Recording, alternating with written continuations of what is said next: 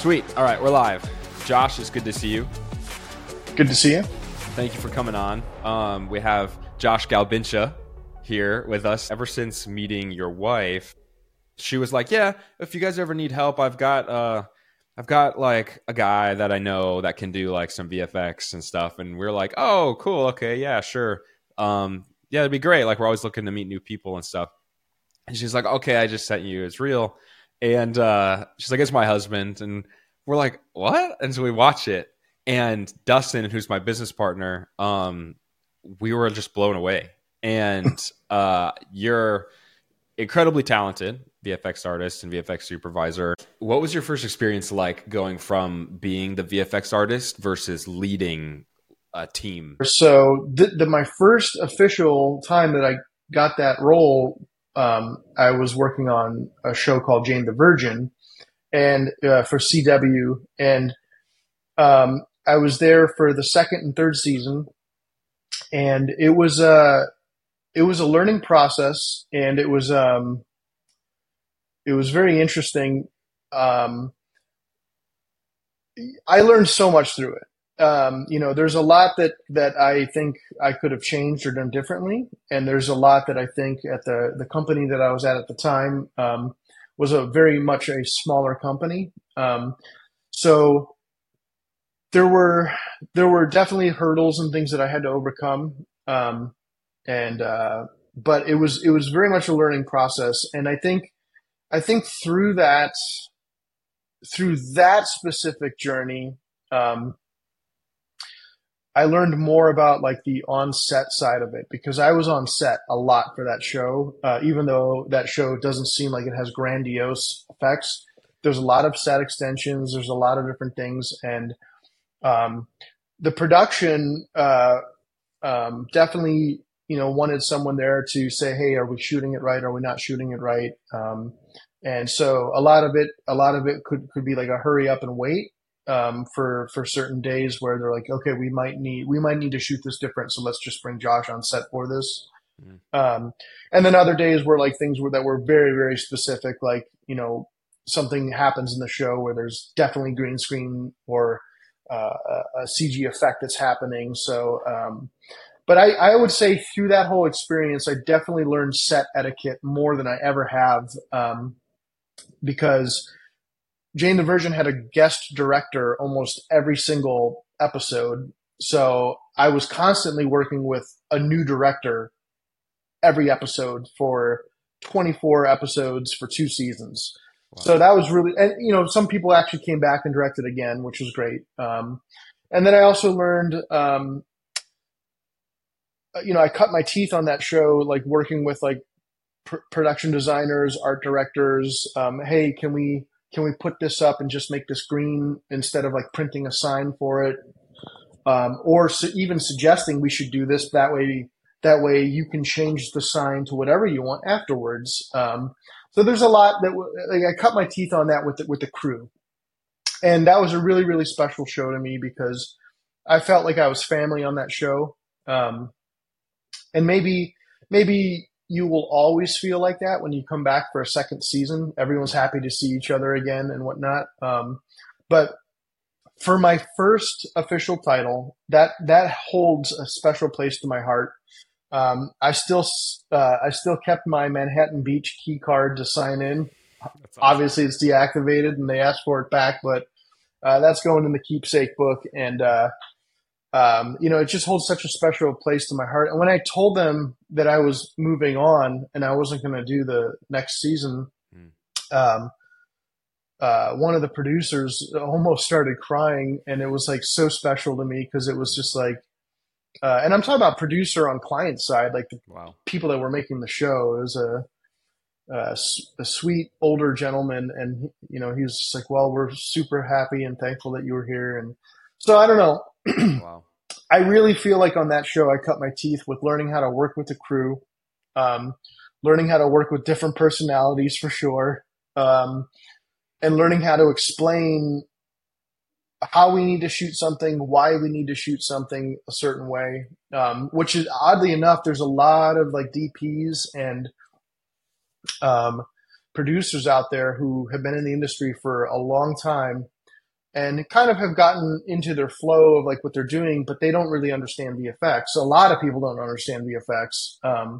So uh, that was really, really a good uh, learning learning process of like how to explain things. And we didn't even have like tech viz, so it's like you literally have to like, well, we shoot it this way, and here's what we do in post, and then they just have to trust you because they don't even understand after you explain it. Yeah. So yeah.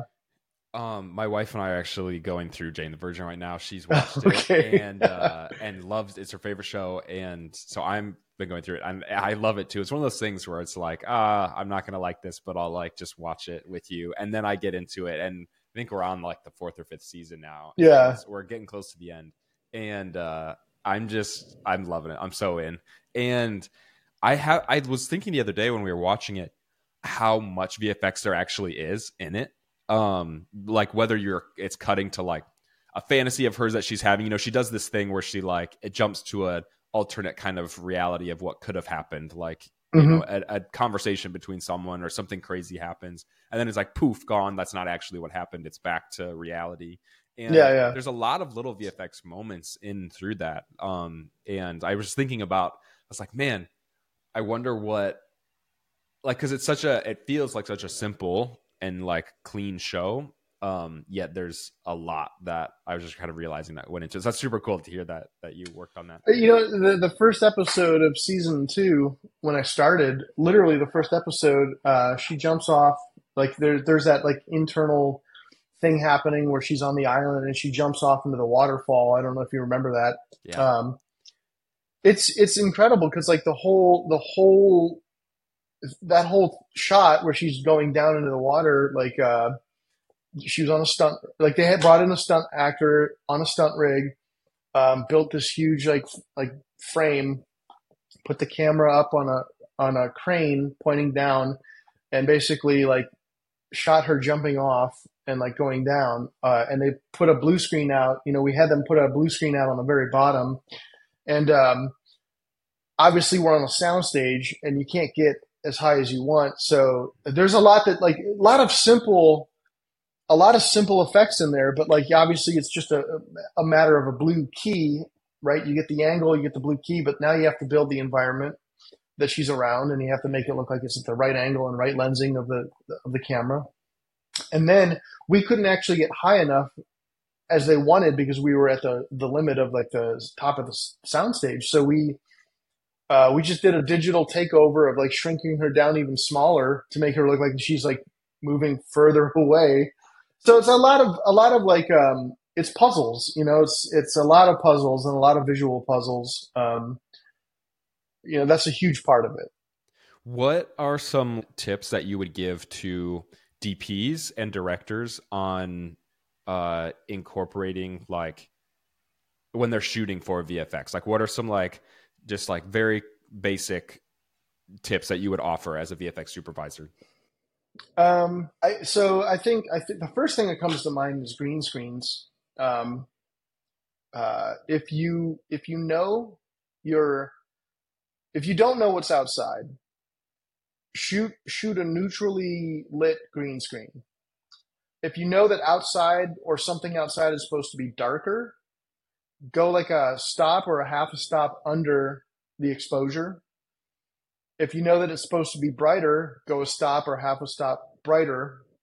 And this, I think, if anyone's listening who's a compositor, they'll absolutely agree with this because a lot of times we'll get really bright green screen and you're supposed to put nighttime outside.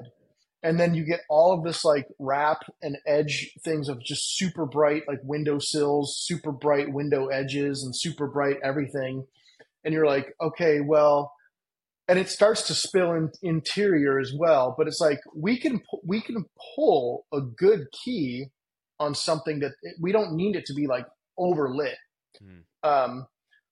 Alternatively, if you know that like it's a super bright day outside, you can do a half a stop over, because then once you put like a bright sky, that those edges of whatever you're keying, like, and you put that bright image behind there, it's going to blend in better. So I would say that's thing number one.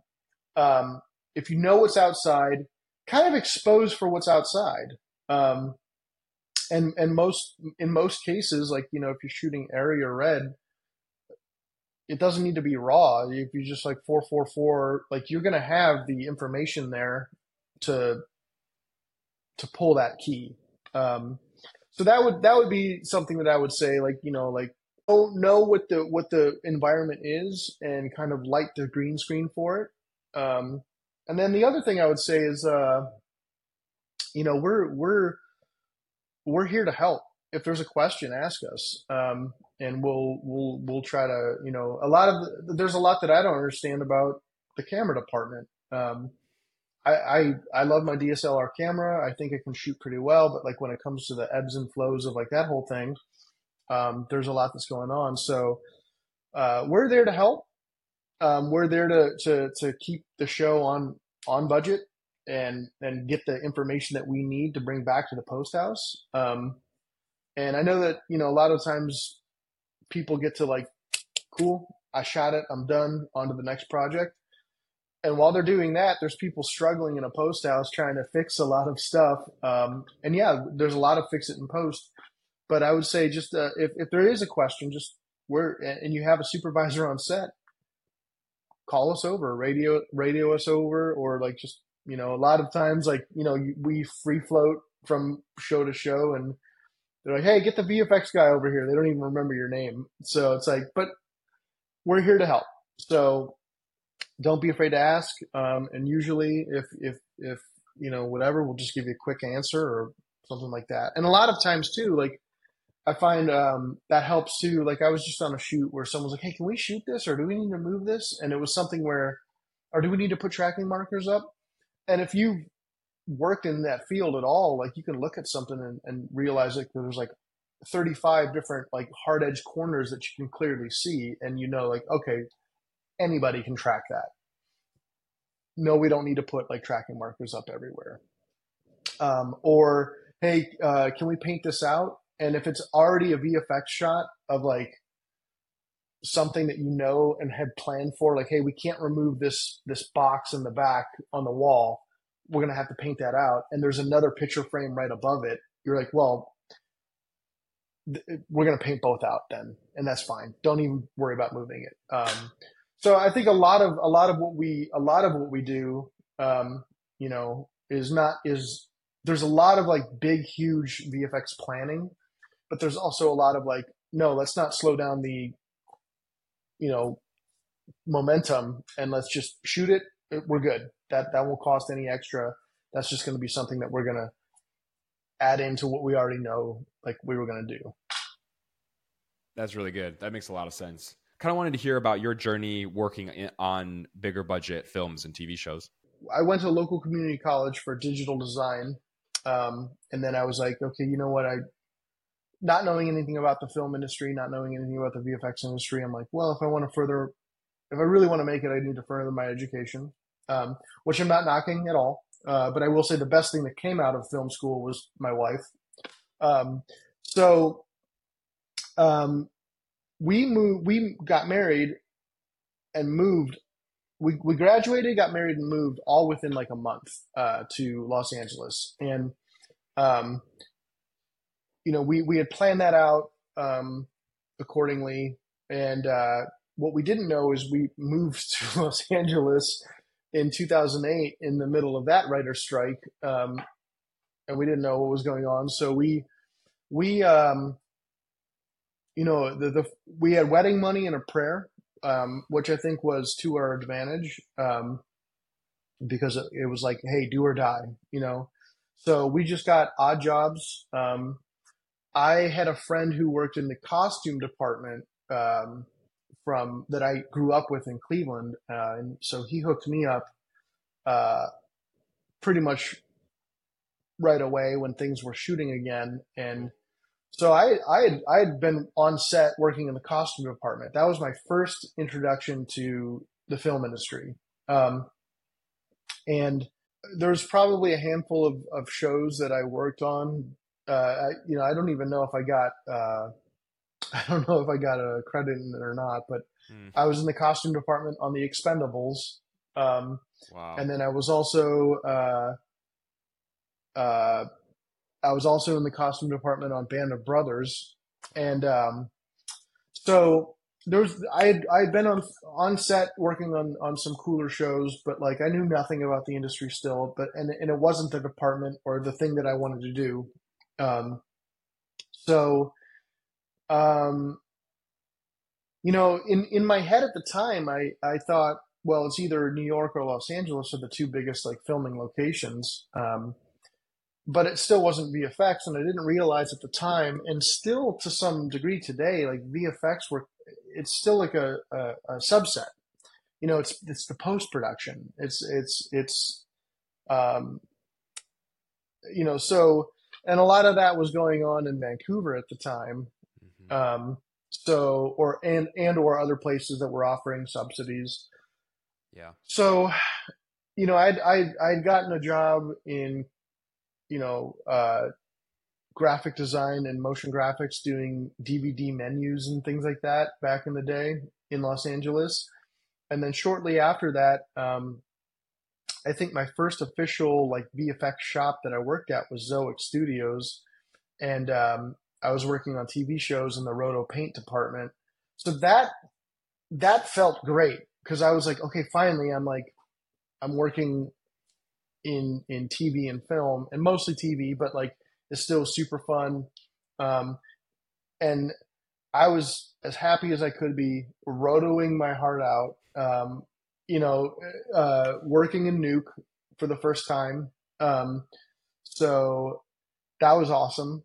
Um, and then I had worked at I can't remember the name of it, but I met some other friends there, and we were doing like 3D stereo conversion for a little bit, more roto, because we passed all of that off to the people who were like painting in behind, so you could get like the stereoscopic left and right eye and stuff. And so from there, I had worked at a company called Hydraulics, and worked on a handful of feature films, and that felt like, so every step like felt like I was making it. Hmm. Um, I worked on Gulliver's Travel with Jack Black. I worked on Battle Los Angeles, and I worked on Skyline, both Alien movies. And that was a really good experience for me. That was kind of like the night shift. Um, so, just rotoing overnight, basically. I would come home and kiss my wife as she was leaving for work. Uh, so there's, and then a lot of commercial work came after that, which was, I will say this, my career feels like it's been evenly divvied between TV, commercial, and film. And all three of those things have vastly different paces, styles, and things that I've learned from all of them.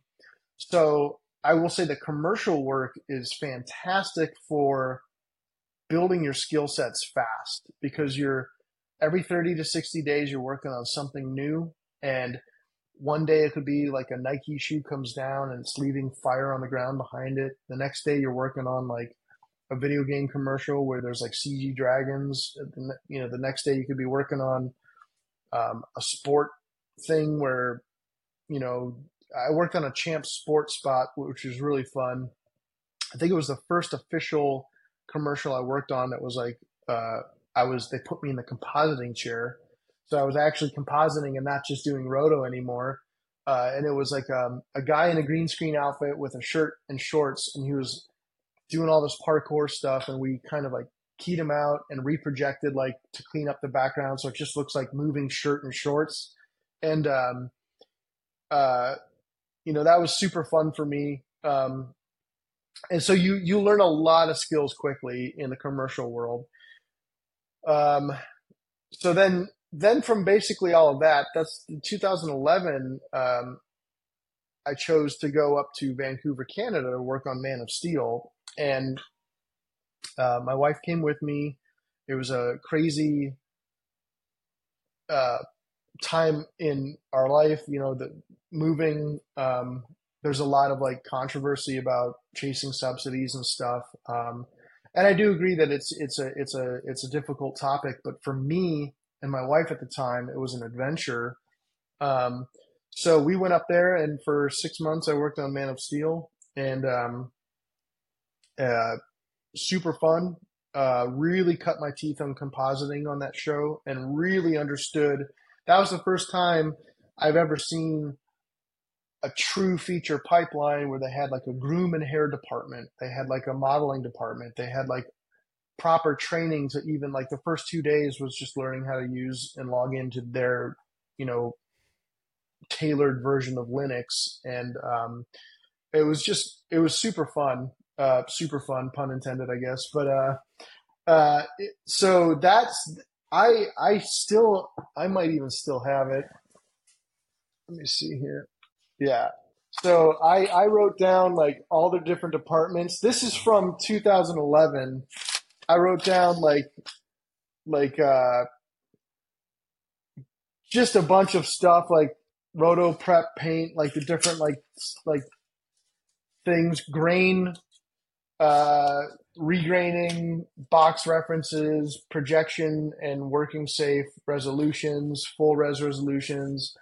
Um, I'm not going to show this list because, by the way, love you MPC. You guys taught me a lot, and I worked off and on there for 7 years, but like I have like written down like all of their different like naming conventions for like input scans, cleaned input scans, all of this stuff. And so I wrote down everything, and I absorbed so much while I was there. Linear, log, DI color timing notes, key light despill, core despill, And this is you just like absorbing all new just information. absorbing everything. Model resolutions, because obviously you don't need a 7 million poly model that's like in the background. So a lot of that stuff can be, they'll have different model resolutions for different like areas of where they are in the scene. Yeah. And so I wrote a whole bunch of stuff down. And uh, so Man of Steel was really like, I cut my teeth on feature work and the feature pipeline. And I really, at that time in my life, I had only been doing roto paint, and then I got into compositing through commercial world. So that was, and I'd worked on some features, but it was features at commercial shops. So it was like, the lower tier things, like I would say like, TV screens or phone screens or things like, or chat bubbles are another huge thing. Yeah. So, but then here I was working at a actual VFX house where they had like a full digi double of Henry Cavill with a groom department, with a cloth department, with like, and we were doing digi takeovers of like him smashing through stuff, like the stunt man, like jumping, and then like he takes over to digi double. And it was really, really fun. And uh, I worked under Guillaume Racroon. I hope I'm saying that right. It's a French name, but he had won a Oscar for his work on Life of Pi. Mm. And then oddly enough, I worked on a film recently for Hulu called No One Will Save You, and um, he jumped in to help out the main VFX supervisor who stepped away for a few weeks because there were some issues. And I saw him, and I hadn't seen him since 2011. I was like, hey, I don't know if you remember me, but like I worked with you on Man of Steel, and I told him one of the shots that I had of like Feora trying to catch the missile in the street, and he totally remembered me, and it's really, really weird. But so that was my first foray into like the feature world. Even though I had done work on Gulliver's Travel, Skyline, Battle LA, that was just purely roto and paint work. This was compositing. I was getting CG assets. I was getting like, I was there. like I was the last person besides color to touch those frames before they were in the theater. Um, so that was really special to me. And I remember a lot of my friends, we came back to LA afterwards, and a lot of my friends, we rented, like, I had not rented, we had at least two rows of the theater from like friends that were like bought tickets to go with us. And it was just super special. So, That's anyway, incredible. huge part of like my career, I would say, just being an artist. I loved every minute of it. And I would do it all over again. Um, So what's it take to go from rotoing all night to then being the compositor on Man of Steel? so, well, not the compositor, a A compositor. compositor. I want to make that clear. Movies like that don't get done without like a massive amount of like artists and supervisors and things like that. So, I would say the generic question there is it takes a little bit of skill, some talent, and some just try over and over and then apply for places again to get it. Um, for me, I felt like yeah, I don't know. It's having a degree helped me with like a work visa. Um, I think Canada and other places choose people that have degrees because they can do like a specialized work visa, like special skill work visa. Um, but there's a lot of things for me that came into place. Like, my wife and I were both willing to go to Canada to do that. And I had cut my teeth for 3 years on just nothing but roto and paint, which I think is really, really good for people to do. Everyone wants to label themselves as a compositor or junior compositor first. I'm not knocking that at all. For me, I was a roto and paint artist and a roto and paint lead for 3 years, and it was monotonous, and that's all I did. But I think it helped me understand edge work. It helped me understand attention to detail. Um, and it helped me understand compositing fundamentals from the get go, because that's literally, I was working inside the software that you use to eventually composite in. So, all while I was doing the roto and paint, I was like experimenting with other nodes and trying to like figure stuff out. I would open scripts and look at like what people were doing to like see how to do it myself. I would come home and I would do tutorials online. And uh, I would just absorb as much as I could. And so, like a lot of dedication and hard work, I guess, is another thing for that. So, and feature world is a little bit different in that um, you're not working on a shot for like a day or two or three. You're working on a shot for a week or a month, depending on how big it is. So I think the other thing that you need to realize, especially if you're an artist, is when you get notes, take it to heart, and you will get notes over and over and over and over and over again, because you know that's how you guide a shot into pixel perfectness and get it to where it needs to be. And it's not an easy task. It's a hard thing to do, both on the artist and supervisor side. And um, but that's just part of the process. And I don't think you should take it personally or like how good of an artist you are. I think coming to grips with, I'm going to work on something and it's going to change. It's going to get notes. Um, and in feature world too, I feel like a shot isn't done until it's absolutely due. So you might be working on something and tweaking it over and over and over and over again until like, oh my gosh, okay, why is this shot taking forever? Like, and it has nothing to do with it's no, we're gonna continue to push it forward until like we have to deliver it. So that's just something to keep in mind. I think that's a huge point for artists to take home is like, um, the leadership is in place to continually push a shot forward until it has no budget left or it has no time left or both.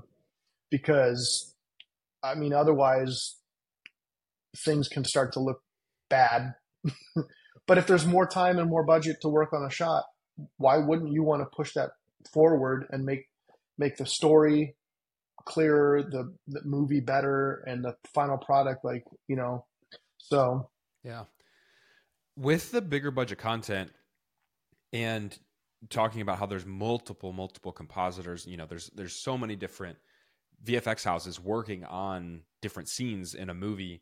I'm often impressed with how the shots look cohesive and the artists all achieve a similar look and quality. I'm really curious to hear how that works on a big scale as a VFX supervisor. How do you control that quality and make sure everything is cohesive to the director's vision? notes, notes. So yes, the artists do not make everything look cohesive. So that's why you have to be like, hey, look at this shot, look at this shot, um, look at Brian's shot, look at Sarah's shot, like try to copy that look. This is an approved look for it. VFX is not made up of shots. It's made up of sequences. Shots are made up of things that are going into the shots, but like you almost never as a studio provide like a one-off shot, whether a big one or a small one. If you're a smaller shop, you're not. It'd be weird if you were like, hey, we got awarded one phone screen shot. Okay, cool. Give it to this person and they'll do it, and it doesn't matter. A lot of times it'll be a sequence. Hey, people are texting back and forth. Or if there's like a dragon, right, in a show, and whether it's like, let's say it could be Game of Thrones or it could be like a movie, and you need that quality of dragon, it'd be weird for that to also just be one shot. So what you try to do is the producers, the VFX soups, the comp soups, a lot of people involved, coordinators, will try to schedule one artist or a few artists on this thing, because we know that, like, okay, if they're all doing multiple versions of that shot, they're going to kind of dial it into the same look and feel of it. And a lot of times, like on like if you have a massive thing, right? Like let's say there's 300 shots and they all have like CG fire or practical fire elements. And so with that amount of shots, you need a lot of artists to get through in the amount of time. So a lot of it's going to be, okay, well, we can't narrow this down just to like, 3 or 4 people can't do all of these shots. So we need to put more people on it. So that's where dailies comes in. You look at it, and a note could be like, hey, make this look more like this shot, or it could be a simple note like, hey, this looks good, but like your fire is a little bit too blown out. Let's expose back on it. So thing one would be the amount of artists that you can put on it, to try to keep the look to a closer amount of like artists who are doing it. But if you don't have that luxury, then obviously like that's where the notes come in, and it disseminates down too. So it's like, if multiple houses are working on the same sequence, that a big part of our job is making sure our sequence looks cohesive, and then we send that along to the client, and then the show supervisor then looks at those shots and says, okay, this is looking good, but we need to make this look a little bit more like this. And that could be like, for instance, She-Hulk. We did a lot of set extension on She-Hulk, and I know that another vendor also did as well, but we were both using the same Los Angeles, stills for the background. So we in a few instances, we actually set the look first for what it should look like. So that vendor had to try to match kind of like the look and feel that we had. And in some instances, they had something that was working really, really well. So that was sent over to us as reference, and they're like, "Hey, this is working for this angle or whatever, so try to match the look and daylight and stuff like that outside the windows for this." So it's that's where the VFX managerial side of things comes into play, because it's hey, and that's where the notes come into play too, and that's why people shouldn't be so hard up on themselves, because a lot of times it's like you just inch it forward, inch it forward, inch it forward, and with so many moving parts, you might be inching, and so many different people, right? It could be artists, it could be shops, it could be artists and shops who are all trying to equilibrium into the middle until the time runs out. So That makes a lot of sense. It's like essentially it's everyone's excuse me, it's everyone's responsibility mhm. to have it be cohesive. It's the artists as they're working on the thing, but then it's also the supervisors and then even the client side supervisors. Just Yep. the more higher you get, the more that's probably their thing they're honing in on Yeah. is cohesion. Is that ever an issue like for you guys? Like do you ever find that like being the thing that you spend a lot of time on, or does it just kind of happen because you have such skilled artists? It it depends. It all depends. I think with time you develop your creative eye, and you can start to see things that, like, oh, you know what, this this person's, like, let's say it's a driving sequence. This person's sky looks just a little bit brighter or a little bit grayer for some reason. They're like, so you can see, and it you won't notice it, or it almost doesn't even. Some stuff is like minuscule, but I feel like over time you start to develop your creative eye, and especially if you watch stuff back cut together with all of like the most recent comps, like you'll see like, oh, this jumps a little bit, and now this is a little bit darker, a little bit brighter of a sky. So let's or a lot of what we do sometimes too is we make contact sheets, and that's something I have my comp soups do a lot. Is we'll contact sheet a sequence in Nuke, so we can see everything in context and look at each frame of like each driving sequence and be like, oh, you know what, this one looks a little bit like, so sometimes it's watching it in playback, sometimes it's like looking at a contact sheet and like pointing out like what can we change to make it better. um, and here's the thing, I think any VFX shop that's really good will, let's say it's a driving sequence. So like, shout out drivingplates.com. You get your background plate, um, and they're driving down a road, and you put that into your, driving comp, and you have it like, so, it's in context where like you're further down the road every time you cut back to that angle.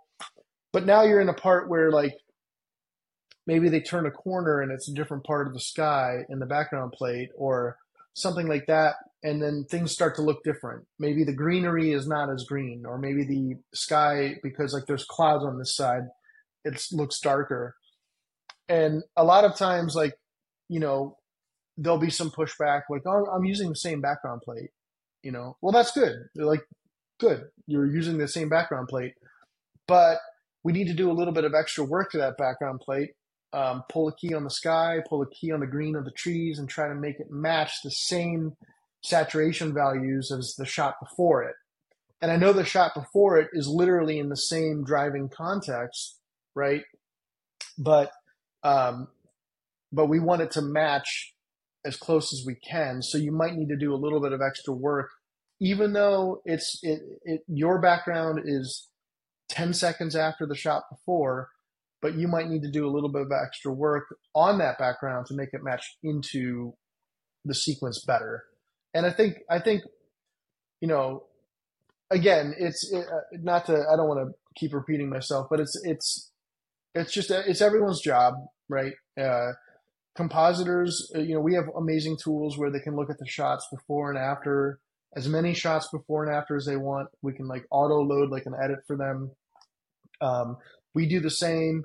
We have contact sheets. Comp soups help out with that stuff too. And then we view it in dailies and we watch it in context. And you just try to like hone it all in, um, and then you fire it off to client, and then hope that it's matching everything else. So, and if you do your job well, it is. So, Yeah.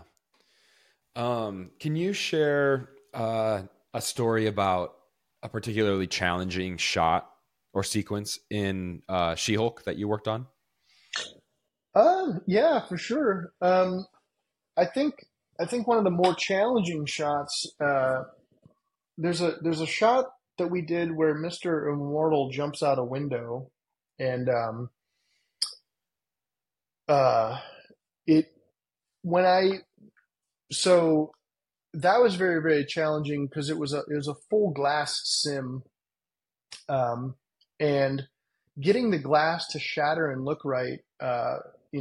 Any Houdini artist that is listening to this knows it's not a matter of just you can't just like, oh hey, here I made a CG plane. I'm going to click glass setting and have this object run at it, because then you start to get like weird anomalies, like things break apart and explode in ways that don't feel natural. The gravity, setting the gravity and having it feel like so. And this is a giant pane of glass in a you know skyscraper downtown Los Angeles. So one of the things that I found, there's a movie called Raid Redemption, and it's like a it's like not a kung fu, but it's like more of like an gun action style, like foreign film. And there's a scene where they're fighting in a kitchen, and some guy gets kicked through a pane of glass, and they obviously they spark it and it breaks just before he hits, but the way that his body pushes the glass out looks amazing. And so I kind of use that as inspiration of like, because it's a giant glass pane in the middle of this like kitchen. So I was like, okay, that's kind of like, I think that would look really cool if like when he jumps out the window, his head hits it first, it cracks around the head and around the shoulders, and as he pushes out, like the glass is pushing out in front of him. And we did a lot of iterations of that, and uh, we went back and forth with Marvel to get that to look right. Showing them as we were updating and iterating that stage, like throughout all the different stages of the simming of the glass. We did side angles so you could see like the CG room that we made, and we did rotomation of the character, so that was the actual like geo that was like breaking and pushing the glass, um, so you could see everything in context. And that was just, I mean, I remember that being a really hard shot because it took a lot of work to like a lot of back and forth, a lot of like, okay, now we're going too overboard, or it's not too much, or glass is flying everywhere. We got to technically solve like why this is happening.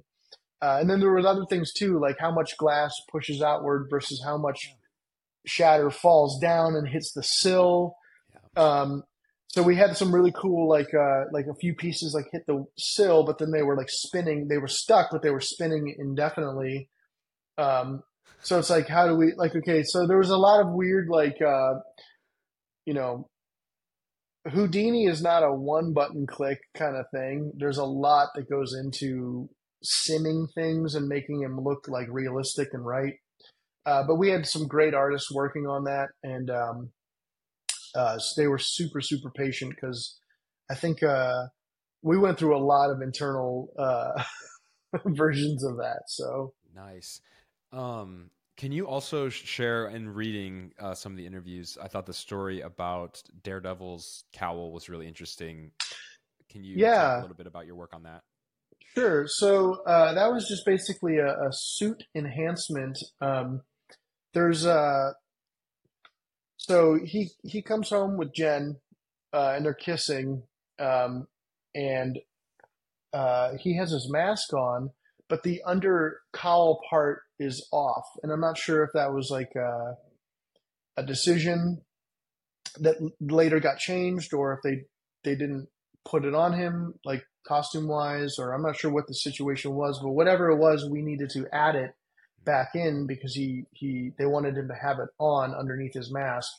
So the cowl is like the basically like the it's like a it's like a ski mask, but like with the oval cut out of the face that goes underneath the helmet, and you see it run down like into his like jacket. So we had to do full rotomation of Daredevil, and we had like a full model scan that was given to us, so we could kind of like make sure the shoulders and the helmet like were rotating correctly.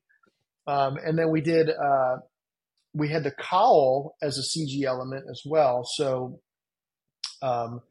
we basically put that into the shoulders and the head, and then did like a cloth sim.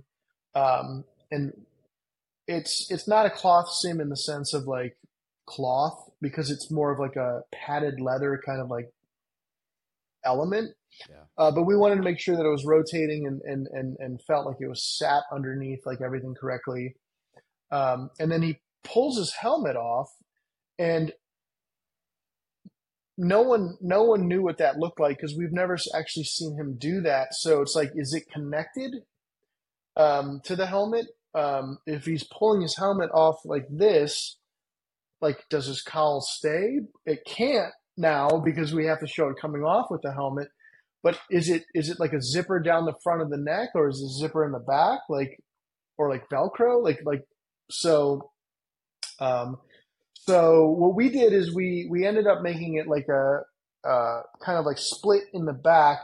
So when he pulls his helmet off and tosses it aside, like you see kind of it's a more pleasing kind of thing because it's not just like a tube of like cloth. It looks like it has like purpose, and it connects in the back so you can put it on like Velcro or snap it back there.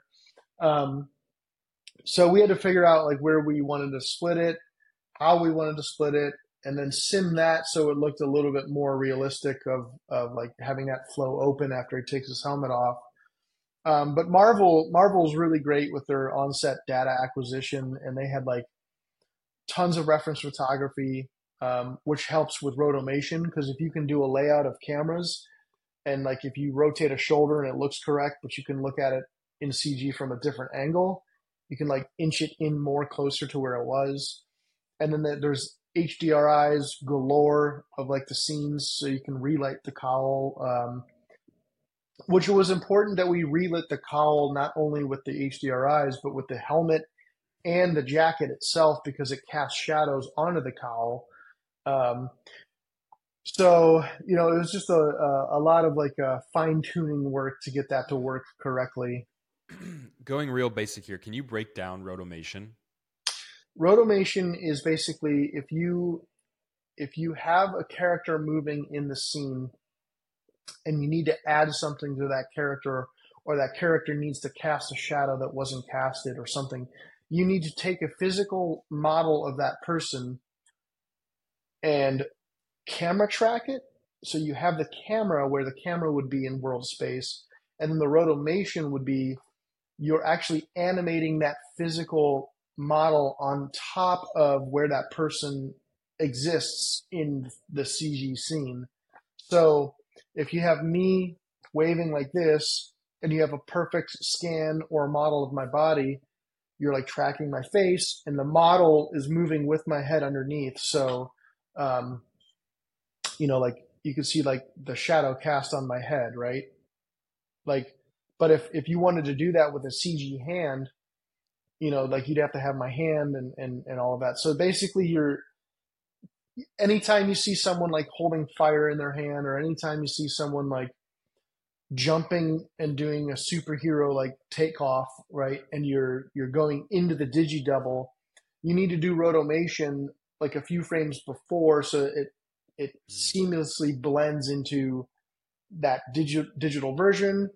Or like someone gets hit by a laser beam and it leaves like a huge like uh kind of like spread of like ashes on their superhero costume or something like that, that's not there on set.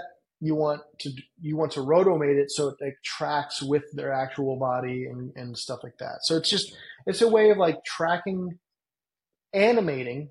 That's the roto anim part of it, and then the roto part of it is like the manual part of like manually animating something in that place so you can add something to it later, or use that model to then like have something interact or take over. Another good example, actually, Henry Cavill. A lot of the scenes, his cape was CG, so you need to roto animate him doing the move and so that way when if he turns, it flows with his movement when you're simming it. So Wow. tracking department does some really crazy stuff. Yeah. They're definitely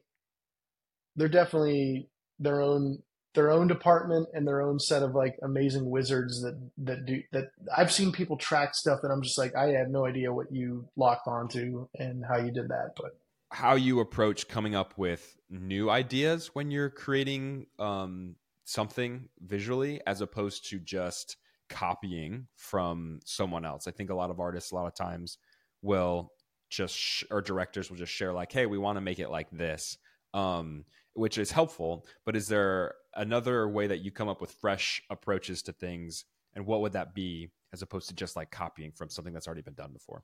yeah, for sure. I do think, one of the things that we have to do is we do have to listen to the director. Um, and if there is a style or something that they've seen before and they're using it as reference, it's a difficult thing because sometimes we have to lean into a look that's already been established. And that's not always a bad thing, but I think the greater thing is like what is best for the story. Um, so thinking about that, right? What is best for the story? If it's a really high energy kind of like effect, right? Um, then or something that you haven't seen, like magic, right? Magic is a huge weird thing in storytelling, right? What does it look like if someone casts magic missile? What do spells look like? Doctor Strange is a great example of that. So developing a visual language is always, I think there's, if the budget allows for it, you'll probably have concept artists before a single frame is shot. Um, so a lot of the times you'll have concept artists coming up with some cool stuff. Um, concept art is a huge part of that, and it's actually its own department. And there's companies that just do concept art. So um, if I have the ability to hire concept artists, or bring people in from our art department to kind of like concept things out, I think that that's a great thing to do. Um, uh, it's definitely inspiring. But then again, like I said, like it always goes back to like what's most important for the story. And I love what they did with like Doctor Strange, um, and Wanda, and like these different spellcasters in a sense like have a different visual language to like how their spells look. Um, Doctor Strange is very like orange, red, sparky, kind of like or like the symbols and things like that. Wanda's magic is more, her chaos magic is more like wavy and like sharp edged as like it goes, so it has its own language. Um, Personally, how do I come up with ideas and looks to things? I think there's two ways: inspiration and exploration. Inspiration would be everything I've ever seen in the past, will inspire me. Um, and that's not to say that like I steal or take any of that stuff. I think that stuff, taking in as much art as you can, um, and letting it marinate. You'll come up with some sort of new version of creative stew that like has a whole bunch of ingredients in it, and it becomes its own visual thing. So I think inspiration is a huge part for any artist. Just consume as much as you can. Buy art books, buy the art of, or go to the library and check them out. There's tons of books on every single movie and TV show that you can find like inspiration of concept art and stuff. Um, and then the exploration process is also, in my opinion, it's just as fun because sometimes you are sitting down with software and you're exploring or experimenting, and you come up with something that looks really cool, or you're like, you know what, I'm going to come up with 3 ideas or 5 ideas of like what this could be to pitch or whatever, and then um, through that process you find different things that like maybe you have 1 or 2 good ideas in your head, but you're like, you know what, I'm going to do a little bit of variation. So I think the exploring process is super important to kind of find other cool things. What, in your opinion, is the future of advancement in VFX? I think real time rendering is a huge possibility. Um, AI is also on the forefront of that, but not for the reasons everyone's scared about. I think so. Let me touch those two. Real time rendering, things like Unreal Engine and stuff like that, like global illumination, specularity, reflection, and all of that stuff that's like becoming real time is actually incredible. Um, and the fact that like Unreal Engine can like have millions and millions of polys, like you could basically export a full rendered or a full ZBrush model or whatever you're sculpting in and import it directly in, and the engine can handle it is quite impressive. Um, and I would say that like Unreal Engine is not just the only thing out there. There's like render engines that are using GPUs and things like that that are getting faster and faster. So I think I think the speed, and this isn't controversial. I just think the speed at which we're gonna be able to iterate and create things is just gonna get quicker and quicker. So from like artist mind to like screen is gonna continually over the next 10 years just get incredibly fast. We're already seeing that with like Embergen and other software that like is just real time or near real time with creating like really cool effects and things like that. Um, and then I think AI is definitely a huge thing, and this is controversial because like there's a lot of like like I don't even think we're really tapping the surface of like what it can or should be used for, but it could be used for you know ethically, right? Not necessarily concept art or things like that, where it has to build off of like a set of Yeah, probably copyrighted artwork, but like yeah, you could like theoretically you could like shoot shoot images of people swimming, put it into a training model, and then when you get motion capture data, let's say for like Avatar, um, you could like you could have it automatically smooth out the captured animation curves based off of like what it thinks, and so rather than just going in there and like smoothing out curves, you could have AI smooth out those curves based off of images or video of actual people swimming. So there's a lot of things that you can do.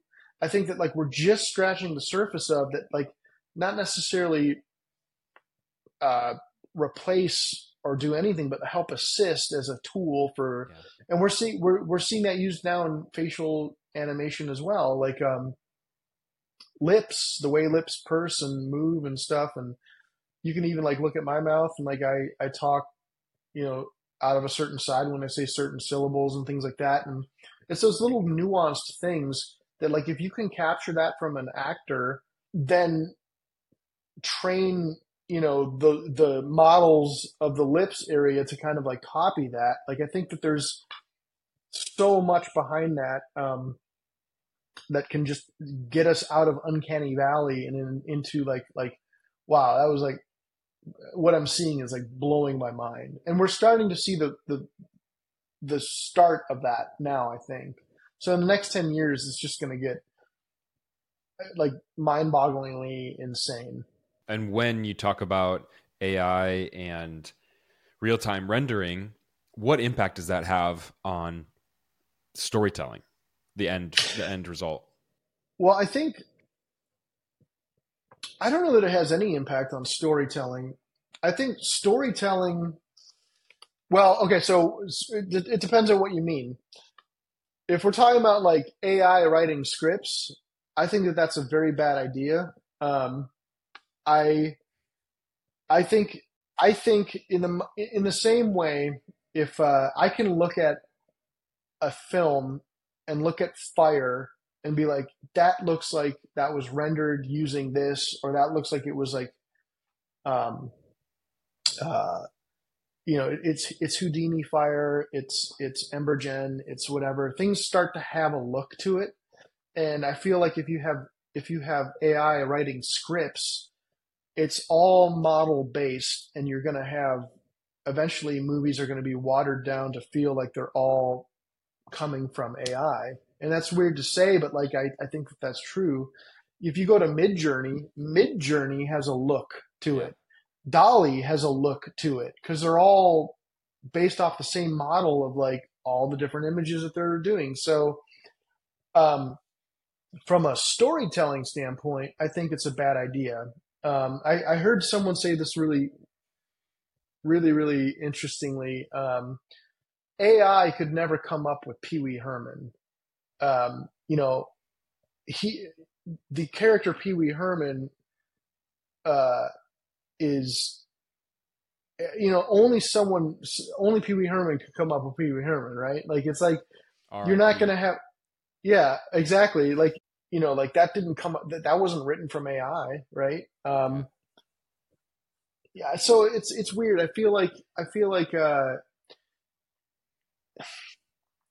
AI can tell stories for sure, but are they going to be memorable? No. And if you're looking to make $50 million off of a movie that was generated from an AI script, okay, but I wouldn't expect for the producers out there, I wouldn't expect you like don't think you're going to make the next like Jurassic Park or Terminator 2 or like ET, like those I don't think that that can come from AI. There's a spirit behind human creativity, um, and I don't want to get too spiritual or out of this world here. And I know a lot of people will be like, "Ah, whatever. It's just brain waves and whatnot." But uh, there's a spirit behind creativity, and I think as humans we can all tell when something is just like off or like not it doesn't stick. And like I said, you're not going to get the big Hollywood blockbusters that 40 years later people are like, dude, I still watch that with my kids, or like that was amazing. I feel like it's just going to be weird cookie cutter like augmentations of like or amalgamations is a better word of like a bunch of like other movie scripts that it pulled in, and you're gonna okay, it felt off.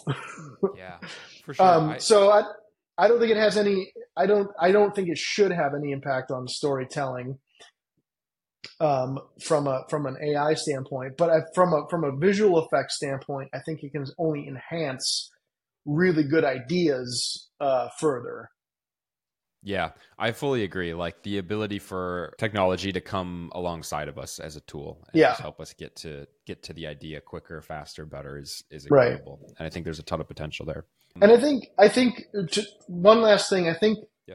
I think visually it has like a good like a good case for a lot of what we do is collaboration or exploration even, right? Um, hey, we want to tell the story of let's XYZ, it's a comic book, it's a novel, it's a something that has not been made yet. What does this look like? Well, we don't know either. Like well, how do we want to make it look like? So I think that's where AI has the exploration process. And that happens all the time. Like you can watch behind the scenes for every movie that has them, and there's concept art, there's exploration of like what things look like. Lord of the Rings, what do we want the hobbits, Hobbiton to look like? There's concept work for all of this stuff. It's not like they just show up and like say this is what it's going to look like on the first try. Like there's a lot of like iteration for creativity, and I think that's where AI is going to shine. Is going to help us um, uh, do that in iteration faster. But I think it's going to be even cooler. Like you could train theoretically, have a really smart and talented concept artist come up with like 25 different versions of like some sort of like spaceship, and if you put those all into an AI thing and train it off of that, now that artist can now iterate and tween and morph between those versions and come up with like, hey, I like the wings of this ship, but I don't like the engines, and like you can just do weird like mashups of it Yeah. using that. So I think the true power comes when you mix human creativity into the AI training and not just doing like a general model like Dolly or Yeah. Midjourney, which I think is great. But already we're seeing like it's just taking frames from things, and you're like, it might not be that ethical to do that. But if you're training it off of things that you've shot and you've done purposefully for the purpose of like creative, like you know, uh, exploration, then I think that that's completely fine. Yeah. Because I don't Yeah. want to sit there and draw 300 models and like point to one and say like that's the one. I rather draw like a handful set and then pump that into a machine, and like I'm completely okay with. And then they're all theoretically versions of like my artwork, just mashed up together and coming up with different like versions of that. So I think that that's where it shines. Are you a PC guy or are you Mac? I'm both. I will say that when I'm on set or traveling, I'm a MacBook Pro. I got a M2, relatively new 16-inch. At home, I'm a PC guy. Um, I think I've built the last 8 PCs in my lifetime, and so I like both. And I don't personally have Linux, but I've used Linux, and I think Linux is a great OS. But I will say PC is probably, I like Mac OS better, but I do like the fact that like PC I can I can simultaneously like use it for like heavier rendering, compositing. I can put like 100 different like SSDs or M.2 drives in my machine if I want to, and it's not limited. If I want to update my graphics card, I can just yank it out and put a new one in, and that feels like a whole new machine. Yeah. And I can play games on it, so that's Yeah. also cool. Yeah. Yep. When you're looking at other VFX artists or just you yourself, what are like kind of the core programs that you would say you should know and are be working in most often? Nuke is probably the number one piece of software at the moment, just because it's the standard for compositing, and learning how to think nodally. I think is really important. Houdini, if you're Fire and Effects and Sims, like is also a nodal program. So thinking nodally is super important. So yeah, Nuke all the way. Nuke X has tracking features in it.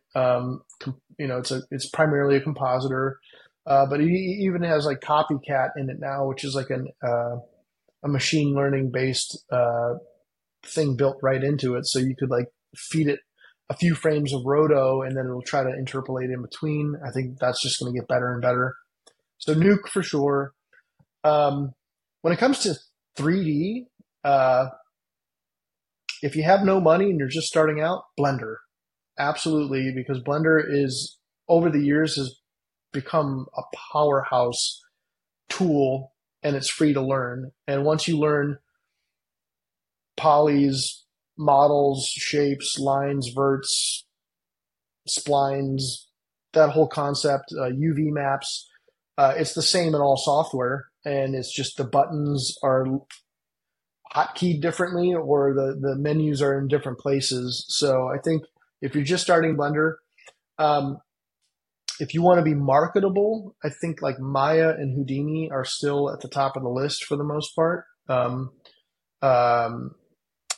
and then for tracking, Synthesize is a great piece of software. And tracking is the same thing, where if you learn like placing, your tracking points, looking at your tracking graph, your RMS error values, and things like that. I feel like that carries over from software to software. So, and the fact that, I think it's relatively cheap still, cheapest version jumping off point that you can get into for tracking. Um, and then, I don't know.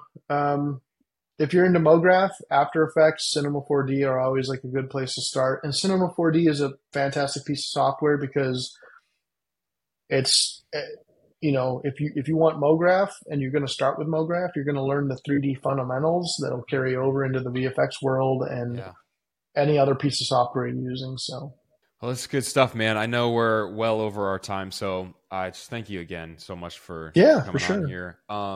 How can we keep up with you, your work, future endeavors? Anything that you want us to follow along at?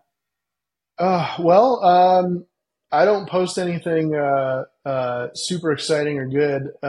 It's mostly nerdy, dumb stuff. But TN2 Josh is my Instagram handle. There's a lot of family photos on there.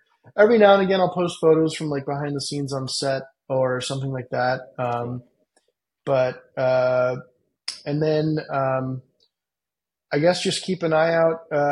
We got some cool shows that we're going to be working on at Fuse Effects. Those will start to spool up in February. Thank you, man, so much. This is going to be invaluable for so many people, and it was awesome just getting to hear and learn all about this kind of at the higher level stuff. You're incredibly wise and super talented, so thank you for giving us the time to do this.